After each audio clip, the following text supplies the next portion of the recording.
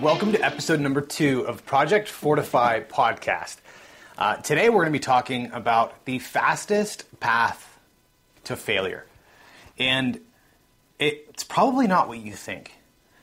You see, I actually want to start this off with a quick story. So in 2016, I actually lost over $160,000 of my own money.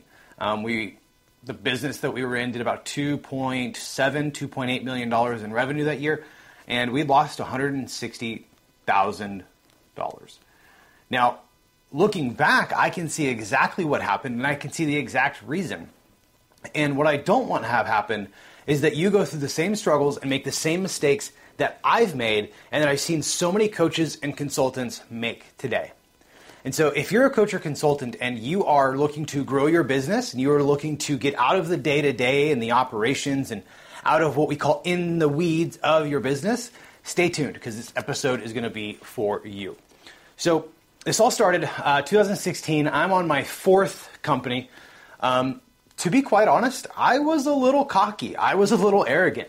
I had I had either started from scratch or taken over the operations in 3 different companies and sold them, and had made a decent chunk of money for me at that age and for what I was doing in the industry I was working in. And so I had made a promise to myself that after I sold my 3rd company, I was going to get completely out of that industry. It just wasn't an industry that served me well. I had a bad falling out with a business partner when he bought me out. And it's interesting because I heard a quote from a mentor of mine. He says, most people in today's market drowned due to too much opportunity, not due to lack of opportunity. Right? I think back in 2008, 2009, right as we entered the Great Recession, and the big thing that I look back on is there wasn't a lot of opportunity for people. Well, that was not true for me at the time and in the industry that I was in. I had gotten a call from an old contact of mine. This was 2016. I was doing what I had loved at the time. I was full-time real estate investor. I was flipping houses, and it was actually where I met my wife was through a real estate investment club. And I was full-time real estate investor, and I didn't want to get back into the industry that I was in, but one day I got a call from this guy named Clay. And Clay tells me, hey man, listen, the company that you had sold about a year prior, the company that you had sold is no longer in business, and we have a lot of work, and we'd love to give it to you. And so the NDA that I had with them, I could now go work in those areas because, well, quite frankly, that business was no longer around. He goes, yeah, we got a $3 million contract. I'd love to give it to you. Let me know if you're interested. And I remember sitting in the driver's seat of the truck that I was in. My, at the time, girlfriend, now wife, Adrian, was sitting in the passenger seat. And I said, hey, I think we just landed a pretty big opportunity. Why don't we take a look at this and see if this is something that we can pursue? And so we go on, and the first of the projects was in Albuquerque, New Mexico. And so we decide to start this new venture together. And luckily for me, that the company that I had sold that had gone under, I was able to acquire all of the assets that I had previously sold for pennies on the dollar. And there had been something that happened in the industry that made that company go under and a few other companies go under basically overnight. And so I was able to go in and for pennies on the dollar acquire my old assets that I had sold, as well as a few other companies' assets. And that's really what we call alchemy nowadays, is where I was able to buy something back that I had previously made a profit on for significantly cheaper than I had originally sold it for. So basically it was like spinning gold out of thin air. And so I now have all of these assets, and I have all these tools and materials and trucks and trailers, and we head out to Albuquerque. And I'll tell you what, from day number 1, I knew something was going wrong. Within the first 2 weeks, we had some crazy, crazy things happen. And one of the craziest things that happened was one of my employees. He was the head, kind of the project manager, kind of the number 1 foreman for me. And it was wild because he just kind of disappeared one day. In that industry, I'm thinking the worst. I'm thinking, man, he went out to go to a job site to get some work done. fell off the tower. He's no longer around. I'm thinking the worst, right? Like this is all going through my head. And this is day 13, day 14 of this new business venture. We're in the middle of Albuquerque. And at the time, we had lived in this pretty large house that we had found on Airbnb. And we had a lot of the guys that were working with me staying there. And it was a lot cheaper than doing hotels. About 2 days of this guy being gone, I don't know, it's 12:30, 1, 2, 3 in the morning, some early, late night, early morning. My wife and I are upstairs in the master suite, and all of a sudden, I hear all of this commotion going on downstairs. And it gets louder and just more chaotic and more crazy. 30 seconds goes by, 45 seconds goes by, a minute goes by, and it's just chaos downstairs. And so I go running down the stairs. I'm probably in my boxers or a robe, I don't remember. But I go running down the stairs. Come to find out, the guy that had 2 days earlier disappeared had gone on a complete and absolute binger.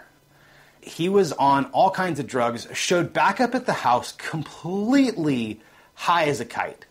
And I mean, he was talking like ripping his cell phone apart because people are following him and tracking him, and he doesn't really understand what's going on. And so he's trying to get violent with some of the employees that I had in the house, and he like climbed in one of the guy's windows while he was sleeping, and it was just it was a crazy, chaotic nightmare. And that was how this whole journey of my fourth company started. And that was basically how the rest of the journey went. I became so stuck in the day-to-day, putting out all of these little fires, dealing with things like this guy who shows back up at the house, and then over the next 3-4 days, getting him some help and making sure he gets into the right hands. And all of these problems, one after another, after another, after another. And maybe I should have taken it as a sign. It was probably God telling me like, hey man, you're going the wrong direction. And I just wasn't having it. I wasn't listening. And things were just going wrong, one after the other, one after the other. And so, we were in business for 9 months that time, a very short period of time. And in that 9 months, we were on track to do $2.7, $2.8 million that year.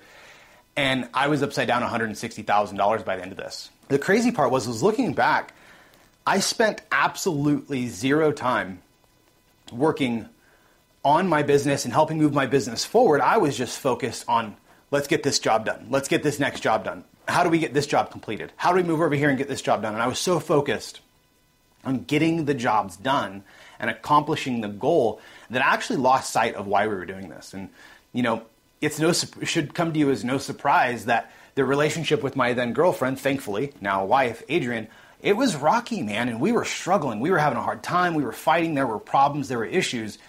And I was just so consumed by my business, by the opportunities that I had, that I was literally sacrificing everything else. My finances, my relationships, my health was on the back burner.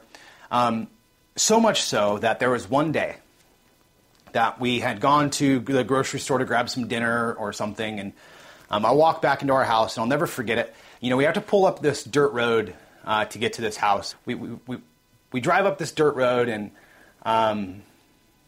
Adrienne was driving at the time, and I remember feeling a little shaky. Maybe I'm not feeling well. Maybe I need some water. Maybe I'm dehydrated. I have no idea at this point. And so I get out of the car, out of the Jeep we were in, and I'm walking into the house, and I remember walking through the door, and all of a sudden, everything goes dark, and I completely collapse on the floor. I remember waking up and saying, I can't feel my legs, I can't feel my arms, and to be honest, I thought I was having a heart attack. I thought I was in a place, I was 25, 26 years old. I thought, that's it. I've never felt anything like that before in my life.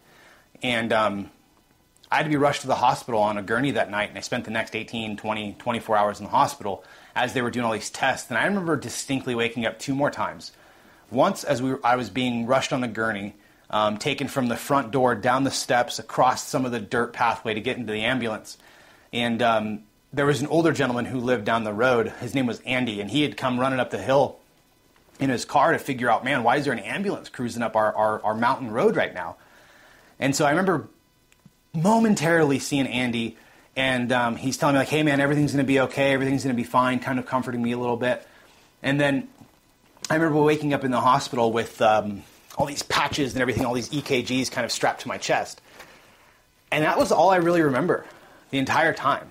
Come to find out, I wasn't having a heart attack. thank goodness. But what had happened was my central nervous system had completely shut down because I was so focused on putting out these fires and dealing with the people. And that short 9 months, just shy of 10 months, we had a crew of between 20 and 30 people at any given point. And over that short time, I'd hired and fired over 60 people looking for the right people that could actually help come save my business, when in reality, I was too stuck in the weeds, and too stuck in the day-to-day, and too stuck into everything that it literally shut my central nervous system down, because I was unable to get out of the business and focus on the things that, quite frankly, is going to drive the business forward and move the business forward. I was stuck in the day, not in the future. And all of the business owners that I know and all of the successful business owners that I've worked with, the goal for them is to live in the future. And this isn't like some Marty McFly, Back to the Future, what's up, Doc kind of thing. And in reality, they should be planning 6 months, 9 months, 12 months, 18 months out. Not in the day-to-day of like having to find Zoom links or like, running Facebook ads or whatever. The goal was just to simply be out of the day-to-day for most people.